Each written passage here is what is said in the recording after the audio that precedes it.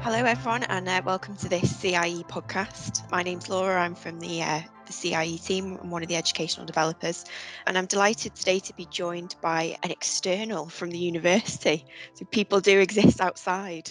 So we'll be joined today by Stuart Waddington. I'm going to let him introduce himself in a second and tell us a little bit about where he's from. But in this episode, we're going to sort of get the experiences and opinions and sort of points of view from outside the sector. So hopefully you enjoy the episode. And without further ado, Stuart, if you could sort of introduce yourself to the listeners and tell us a little bit about yourself and also your own podcast, which is fabulous. Excellent. Thank you so much, Laura. And great. Thank you for inviting me on. And like you said, I've got my own podcast, so it's nice to be on the other side of this and just be nice and relaxed and just be able to share and talk. So, so my name's Stuart Waddington. I'm from the Northwest, so I live just on the Wirral. Lots and lots of stuff that we'll go through, but on the face of it, I own a training company called Star Development UK. That has come to fruition through all my passions and drive and kind of where I've come from regards to as soon as I left school, well, through school, actually, I was always physically minded. So always everything to do with sport. I even went to the stage of potentially getting a bit more serious in swimming. And when they were asking me to train before and after school, I was like, not into that, not through laziness, just because I wanted to run, play racket sports, swim, do everything. So that led me on to college and university because I wasn't really academically minded. I was more practically minded. And on reflection, I probably did a more academic degree than I should have. I just scraped through. Because at college, at the end of college, I found out I was dyslexic, quite badly dyslexic actually. So I didn't have a very good time during education. But obviously college and university, I was able to follow my passion, which has got an underlying theme here. And then I went into the military. So I realized I could get paid to do what I love to do. With little paperwork. And I say that because I always say that a physical training instructor in the military is a bit like a PE teacher, with probably less paperwork and red tape, because where I went to university and there was quite a lot of teachers, so I've got quite a few friends that are PE teachers, etc. That's why I mentioned that. So I was a physical training instructor doing all the sports, all the rah-rah, shouty stuff in the military, but you get to specialize after a couple of years, and I specialized as a adventure training instructor. So an adventure training instructor is basically the military use the Outward Bounds to develop their people and teams. So we use predominantly North Wales and France, Germany, Austria for our playgrounds. So we did skiing, climbing, mountain biking, paddling, all the Outward Bound stuff. And it wasn't to teach people the Outward Bounds, it was to use it as a medium. So I always give the example of climbing. We weren't there to tell people and teach people how to climb. We were there to show one person in the team how to put their harness on and then give them the responsibility to then pass the information over to the other team and they put their harness on. Obviously, we would check for safety before then going on the rock. But again, we'd have a task that was split between the top and bottom of the crag, the rock. And we'd lower half the team maybe halfway down the crag, and then they'd have to pass information up and down the rock face. So some people are quite scared. It's quite a common thing to be worried or sometimes petrified of heights. So yeah, we used to do that. So I've got 4 young children. I left the military after 12 years, and I started this journey of just continuing my passion of developing people and teams and just talking. And I'll probably share later on about my passion about improving people's self and situational awareness. And as we know, that it's been a bit of a challenging 18 months, let's say. And that was just happened as I decided to start doing purely my own things. Because when I left, I was doing freelance and associate work because of the coming out of the military bubble, as I call it. I obviously had to, well, I didn't want to go and get a job. I wanted to do my own thing, but obviously it's challenging to make that transition. So just before the whole pandemic hit, I decided to do my own thing, which led to a challenging time. And you mentioned about the podcast. So in challenging times, I had a thought of what can I do over thinking, well, this is rubbish, I can't do anything. I'm quite a positive person, so I thought I'll do something. So #leadership, what's on your mind, which is my podcast, started. And I just started with my initial circle of people. The whole of the 18 months, the reason why I'm where I am now is because I networked, I spoke to people, I reached out, I showed up on LinkedIn. I was a bit nervous to start off with going on LinkedIn because I was like, who am I to talk about leadership? If I've just come from the military, I've got no business experience. But obviously that's flipped on its head a little bit. And I now find myself with, thankfully you said it was a great podcast, which is, thank you so much, but I've been able to get some amazing people on the podcast, and it's such a diverse conversation around leadership. I've had the founder of Reebok on the podcast, Joe Foster, the CEO of WD-40 company, so high up world leaders in leadership. But then I've also had a sleep expert on there, because when you're trying to level up your leadership, sometimes people just think it's go 1,000 miles an hour, 7 days a week for 5 years, and then wonder why they're just completely destroyed as a person at the end of it, with no great results, by the way. I've had my very good friend is a violinist, a professional violinist, and through conversation about the podcast, actually, reminded me that the violin is the lead of an orchestra. And she's usually #1 violinist, and an orchestra can be up to 50 people. So that has a lot of leadership.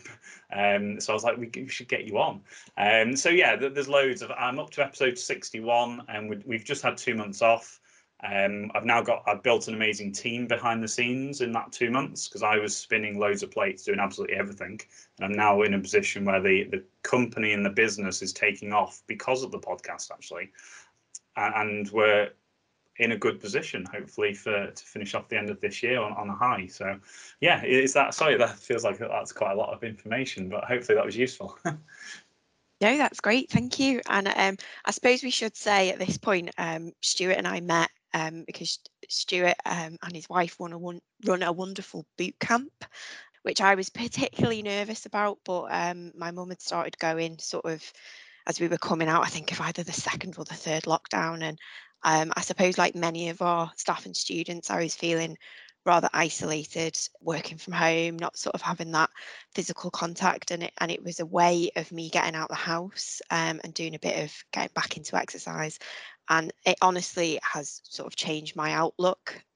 And what I've benefited from it is just incredible. So that's kind of how we got talking and got to know each other. And It's funny, wasn't it? it is, isn't it? Yeah, when you're kind of running up and down a field with tires and swinging kettlebells and stuff. I think it was What a that couple could of lead sessions to. in, wasn't it? And I think it was during a PT session with my wife, Jen, who now, because again, that fits into the category of something over nothing as well, because there was an opportunity came about because I was a physical training instructor to start running boot camps. And this was before I even left.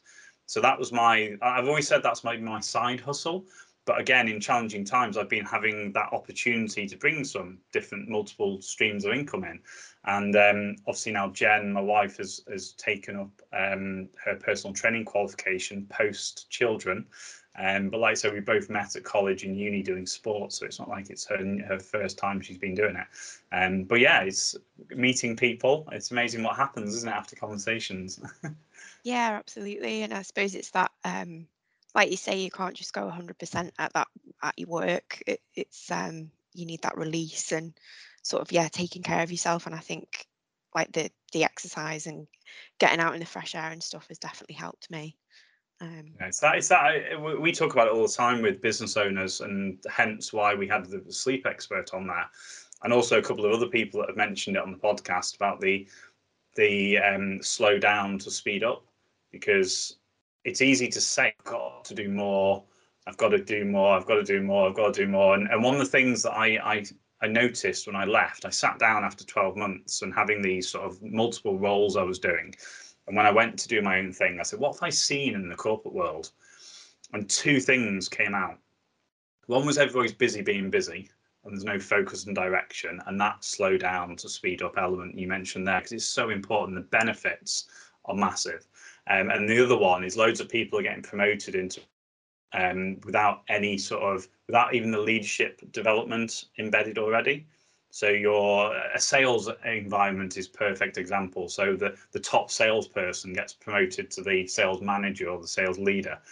And that's not necessarily the right thing, because as a high performer, they end up just trebling their workload because they're good at the job. They haven't necessarily been given the skills to think about delegation, about workflow management, and getting the best out of your team, which is the leadership element.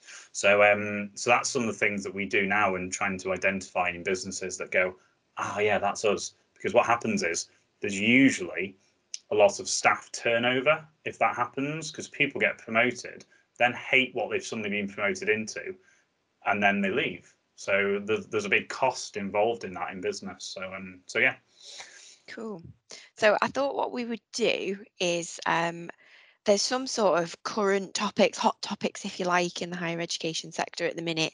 And I think it'd be really great and interesting to get your views, your kind of thoughts on some of these areas, maybe some of your experiences.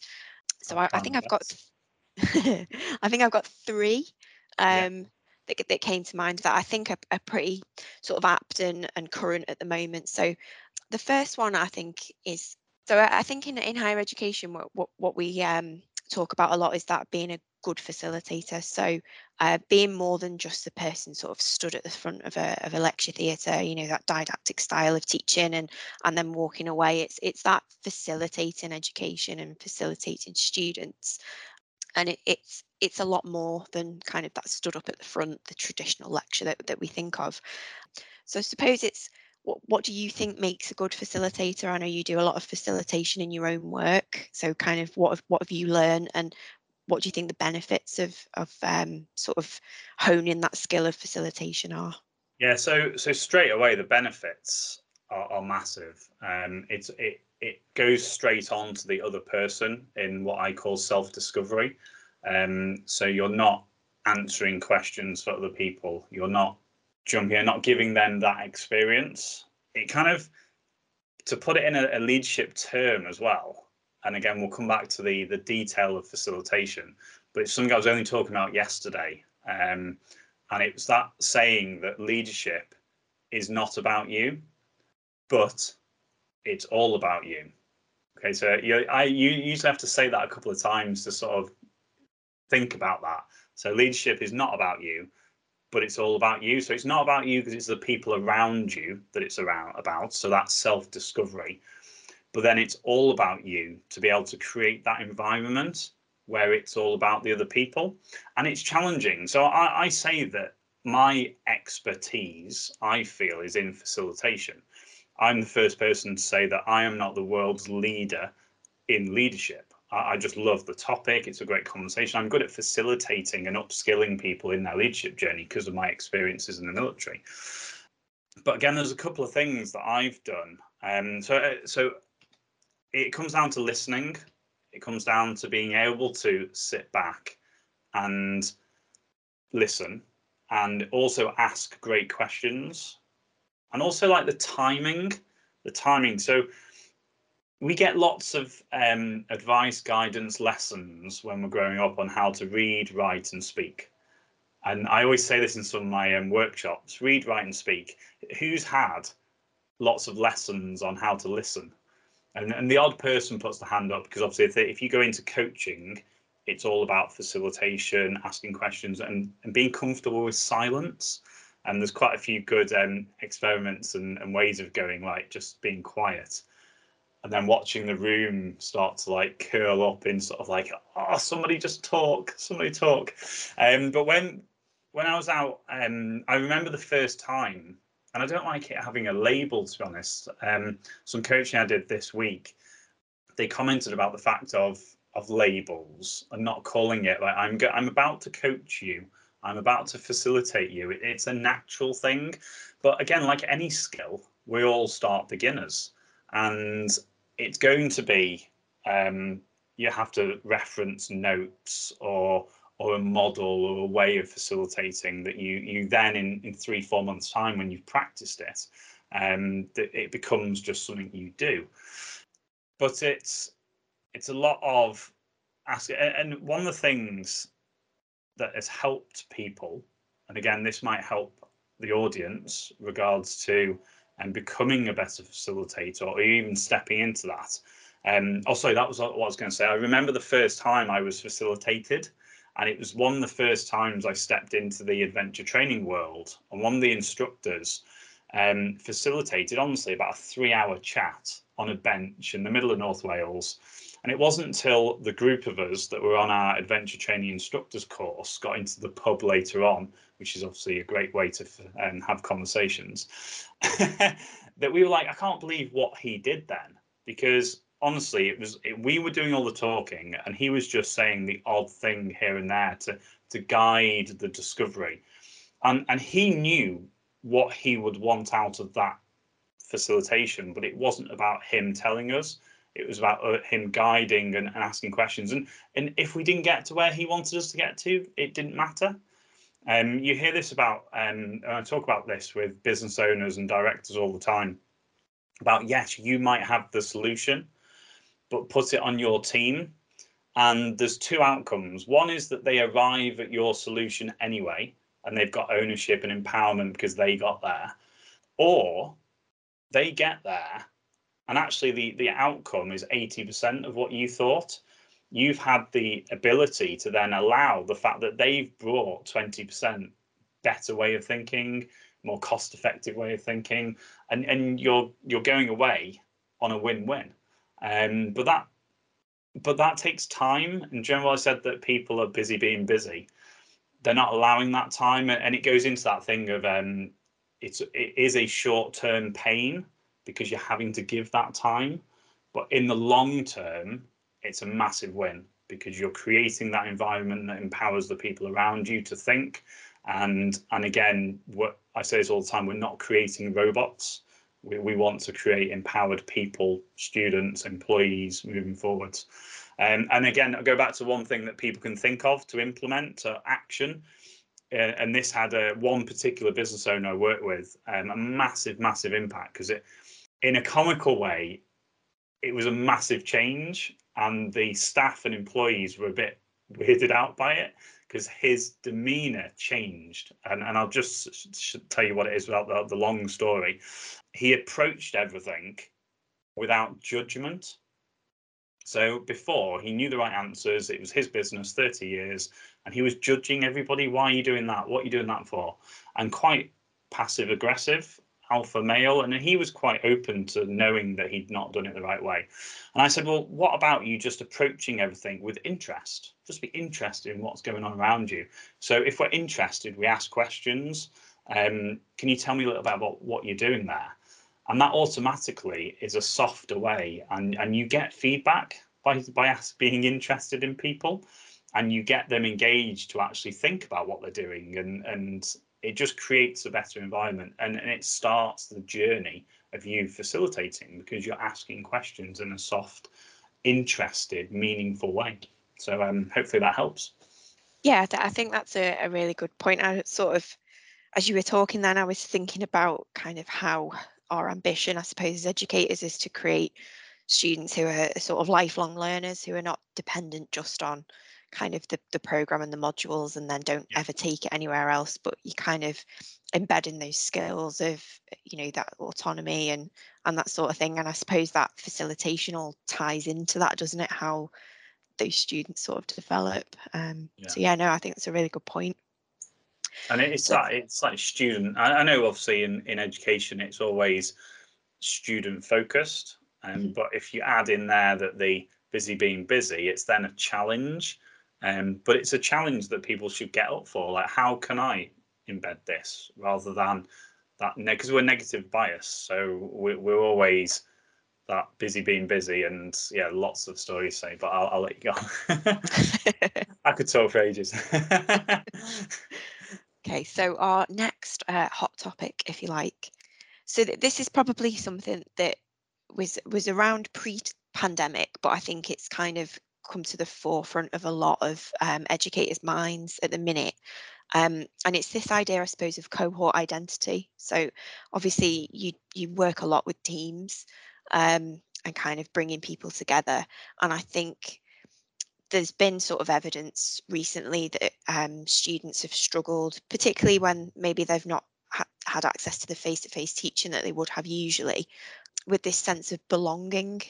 And there's loads of research around kind of if students feel a part of something and they have that cohort identity, they have that support from their peers, it's an overall better experience sort of in their studies. But I was just wondering, have you experienced this idea of isolation maybe in teams? And if you've got any sort of advice or ways you could see perhaps of building these relationships? Yeah, for a start, it is a massive thing. And I have been quite surprised about working with certain companies where this isn't embedded or they haven't done this yet. And obviously, I'm quite new in my business journey, and some of these businesses are big companies and they haven't got this yet. But you're right, it's a big thing. I sort of use an example of I do quite a lot of associate work and some work in the civil service. So the Home Office, Passport, Department of Work and Pensions, all that big organisations, a lot bigger than the military, and also in the military. But we've just done some work with a company this year around this, and lots of things to mention. So one, just to go back to the overarching thing, it takes time. It takes time, and it needs you as a leader, educator, organization to value that time, that again in the long term you're going to get better results. So how do you do that? So I'll use civil service and the military as a great example. So I always say we're not asking people to go rogue, but you can have your own identity, your own cohorts, because in the military, in the civil service, you can be thought of as a number, as you're just a cog in the system. And I say to people that as a team, wouldn't it be great for you to be the team which people want to come onto and to create your own identity? And it comes through asking questions. And I say we're not going rogue because our organizations have bigger overarching mission statements, values, beliefs. But this company that we worked with recently, we created that from the ground up. So we worked on the individual and we asked what their beliefs, values were. And then we brought them into teams of 5 and said, right, bring all your beliefs, values together. And so let's say we got everybody to give 5 bullet points. We then brought them together with 5 other colleagues and said, right, from your 5, have a little mini team, 5 core beliefs and values. And then we brought those teams again together and we just then layered it up. And then as part of that room, they had 5 core values, beliefs, and then we brought in the bigger overarching organization culture pieces. And they weren't that much different, but they just felt then that they understood where they fitted in. And yes, some of them didn't have some of their buzzwords that they had on their personal original 5. That doesn't mean that they were counted out, but they'd had buy-in all the way through to then be happy with the ones that had come out for the organization. And then again, this team that we worked with, they were part of a global community. So they were just part of a couple of countries within Europe. And this is a global organization. So it's kind of, if we think too high and just think of like the big thing, you get lost. And it's that big thing of the global organizations have a global senior leadership team that they sit and they come up with these long mission statements, and of course they get lost. It's more a corporate thing that this is what we stand, this is what the brand stands for. And again, it doesn't matter that the people maybe align slightly differently because it all links together and fits together. So what does that mean for the education piece? I have done some work at higher education and colleges and universities about engaging students. And I suppose it comes back to the facilitation as well. It's asking questions, being open and honest as you'll know lecturers, even teachers, that have had that connection with students. And how do they do that?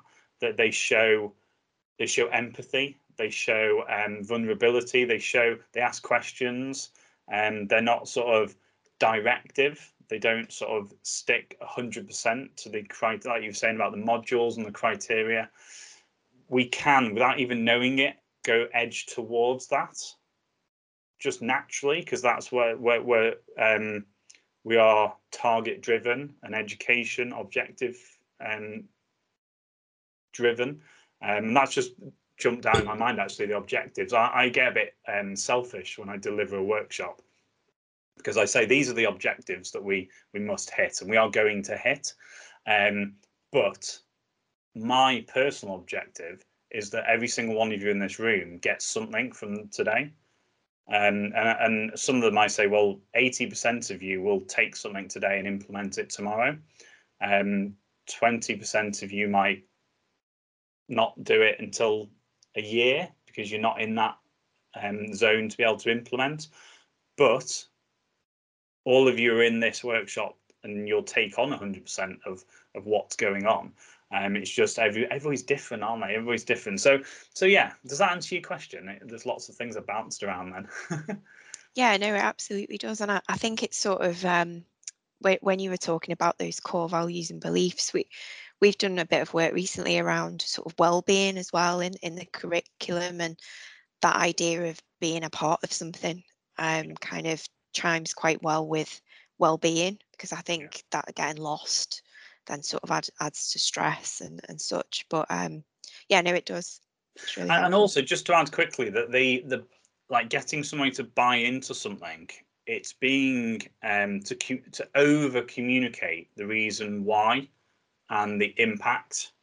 So it's not just it literally just popped into my head then about sometimes we can get lost. And I remember going through higher education, university, college, and not necessarily, it's challenging to do 100% of the time. I get that, but communicating all the time about where this all fits in, and because if we know the reason why, we're a lot more bought into the process. If we're just doing modules for modules to modules, and it can be as simple as communicating and understanding why we're doing this, because that will allow us then to lead on to X, Y, and Z. But to do X, Y, and Z, we need A, B, and C. And you saw I talk about parenting all the time. Like when you're a child, if you're just told, like, we're going now, the world ends.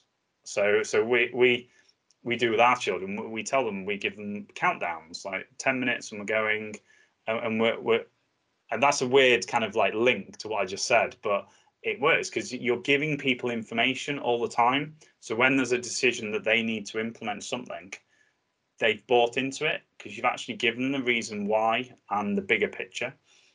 So yeah, does that make sense?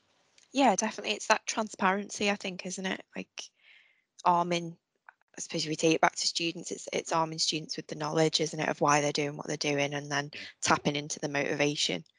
Yeah, no, it does make sense. Awesome. Okay, so my third hot topic from the HE sector, I suppose it's kind of getting you to reflect a little bit, perhaps if you've seen any trends.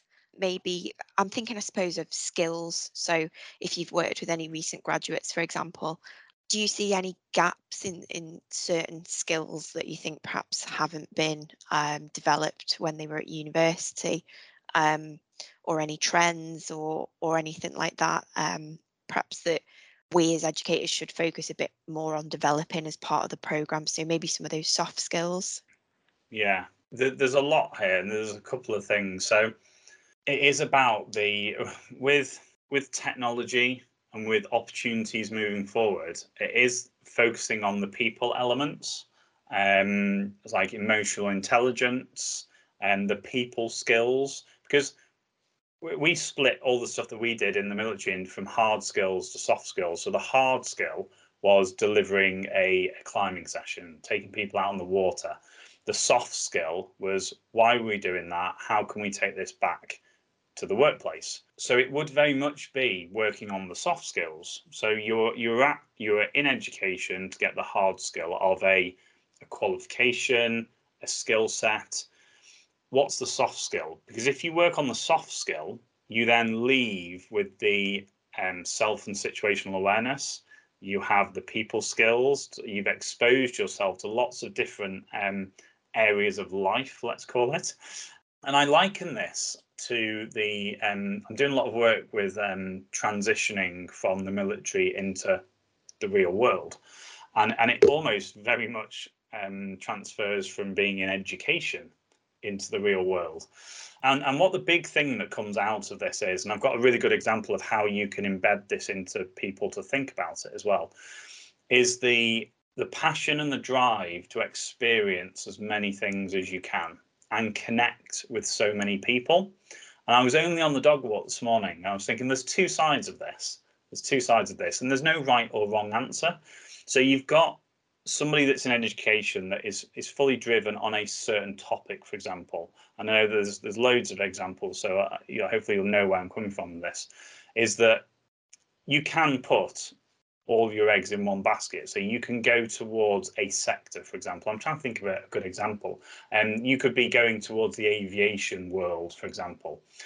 And you can be going and speaking to, connecting with, looking for opportunities to get that experience and find out what, obviously the aviation world's massive. There's so many job opportunities in the aviation world.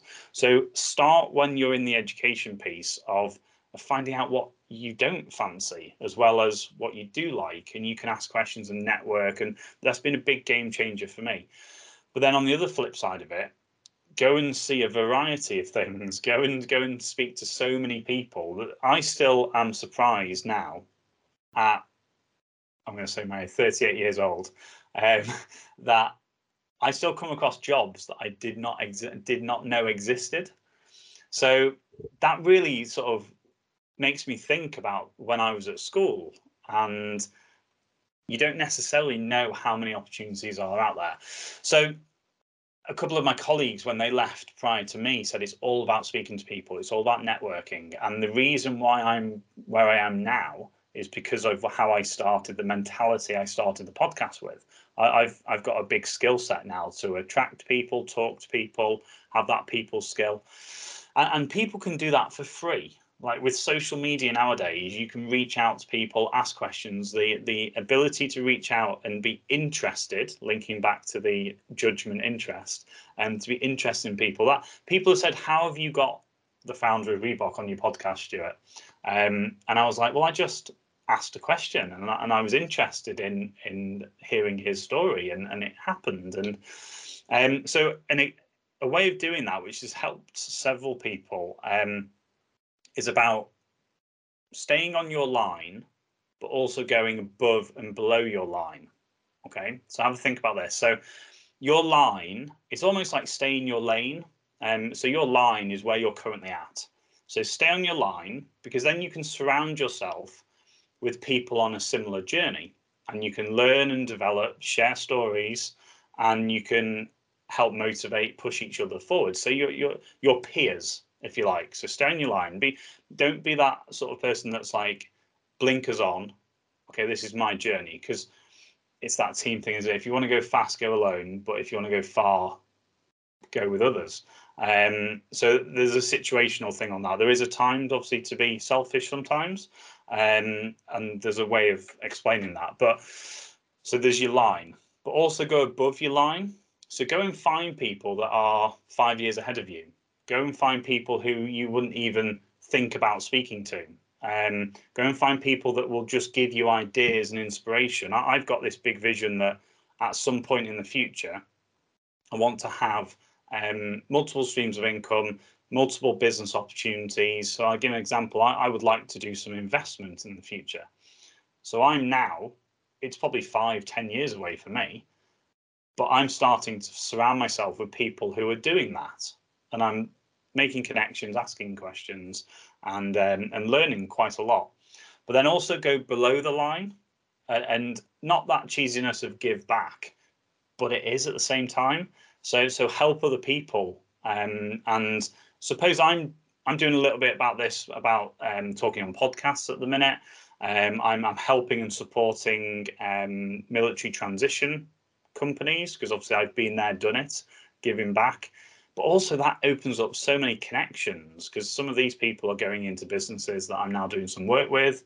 But it just makes you realize where you've come from as well. Sometimes we can be so focused on forwards and not looking at backwards. And so it's a good way of thinking and upskilling yourself, having that line and making sure you go above and below. I've given people the challenge before about next week, implement that strategy. So next week, I want you to talk to somebody and book a meeting for above the line and on the line and also below the line. And it just gets you thinking outside the box and pushes you forwards. Yeah, I think that's a great way to look at it. I'd not sort of considered that approach before, but it absolutely makes sense what you said.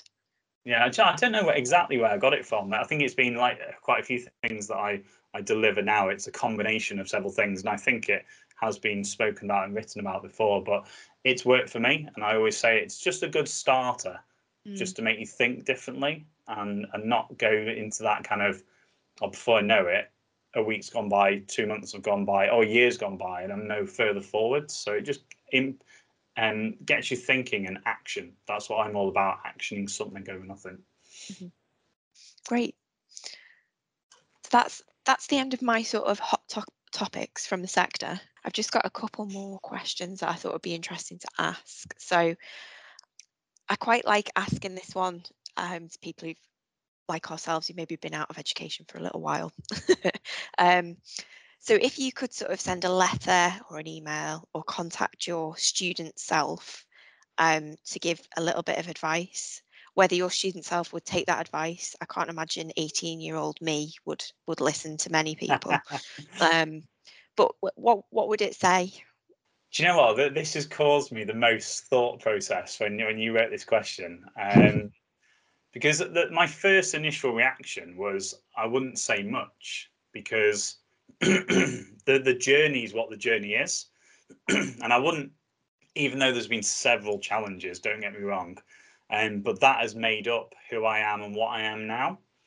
So I wouldn't want to sort of give that kind of, I'll do this, do that for the shortcut, even though we all think in the short term that would be great, wouldn't it? It would probably be made up of reminding myself. Again, this is student self, isn't it? So yeah, you're right. I kind of, yeah, I probably would have listened, but I've always been this person, like, follow what you love to do. Like, if you can get paid to do what you love to do, what an amazing thing to happen. And I don't really want to get into a position of feeling like I have a job, which has certainly come out through everything I have done. So I would sort of imply that's okay. But only recently have I been on another podcast talking about my transition out of the military, and everything has just taken a little bit longer. Little bit is probably an understatement. It's taken a lot longer to get where I would like to have got to. And yes, I've got to give myself a little bit of a leeway because of the 18 months we've just had. And if I was to tell myself that in my student days, or even as I was deciding to leave the military, I probably wouldn't have done it, because I'm not a risk person. However, I would have just reminded myself, because my passion is to be a master of my own destiny. I was amazingly thankful for my time in the military. It gave me the skill sets I am now able to then deliver outside the military.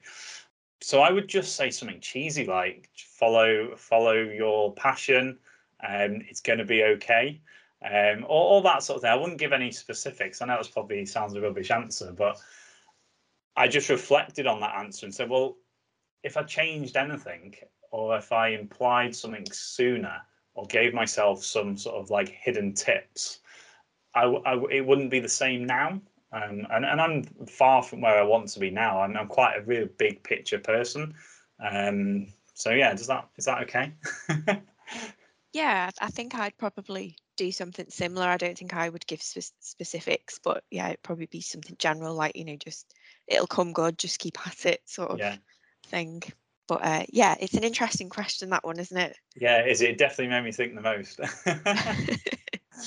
Okay, so finally then, I suppose, just to wrap us up and finish us off, have you got any advice for staff or students, maybe one takeaway, for example, about the things that we've talked about today, but any advice for any areas that you think make a big impact? So if somebody was listening to this today and took one message away to sort of try and implement in their own practice, what would you choose, I suppose?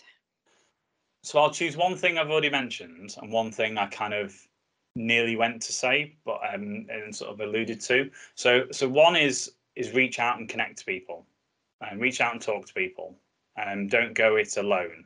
And then the other one was be selfish, and this came to me in somebody asked me a question, and I'd almost covered all the answers within the conversation already. And I was like, oh, I've got nothing else to give here. I've already said everything. And then this dawned on me about being selfish.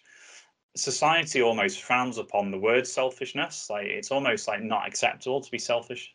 But then when you look at these high performers, and let's use sport, for example, high performers, Olympics, gold medalists, they've got to be selfish to put themselves first. And I've dealt with this in the fitness industry. I've dealt with this in business now. And it's not about, yes, some people deliver it better than others regards to this selfishness. But it's internal selfishness, like put yourself first. Don't listen to others. Go out and ask questions. Look for an adventure. Gain information. You mentioned about lifelong learner. I've got my own podcast now, but I started listening to podcasts only a couple of months before I started my own.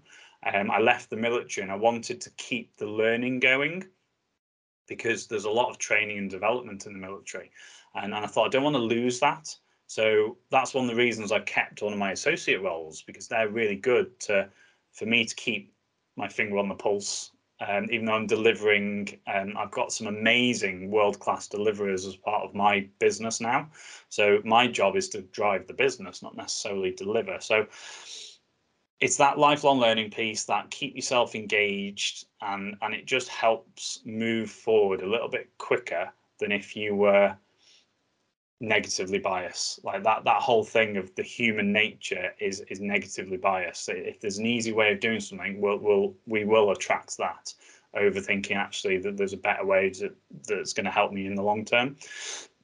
So yeah, that selfish, that internal selfishness, put yourself first, go out there and drive and push, open the doors, because some of them will surprise you. Some of them will be like, oh no, I need to close that door. I'll go and look for other opportunities.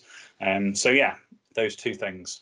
Hopefully that helps. Yeah, no, that's really good. And I know we've talked about sort of like it's almost reframing it how you think, isn't it, with that sort of negative bias. Like I know you talk about not problems but challenges. Yeah. So it's then something for you to go and conquer rather than something for you to solve almost. And it's sort of, it really helps, I think, doesn't it, trying to reframe how you tackle things and going at them positively. It's the thing of hard and challenging. So the word hard is a shutdown word. Like, oh, it's going to be hard, this. And even as educators, as facilitators, it's very impactful the language we use as well, because I've talked about this recently as well, that I can't remember the exact figures, but it's sort of, and I'm always a bit tentative about quoting figures because they're not always situational and relevant to us, but 60-70% of behaviors of a team come from the leader, how they operate, how they hold themselves. And then if you think, somebody said, well, is the aim to get to 100%? Well, it's not, because if it gets to 100% of the values, behaviors of the leader, you've created a robot because they're just duplicating you. So there's got to be a self-discovery element and empowerment as well. But yeah, there's so many ways that you can embed and push and drive that culture forwards and that environment for others. Remember, leadership's not about you, but it's all about you, because it's your responsibility to sort of drive others, which is really important.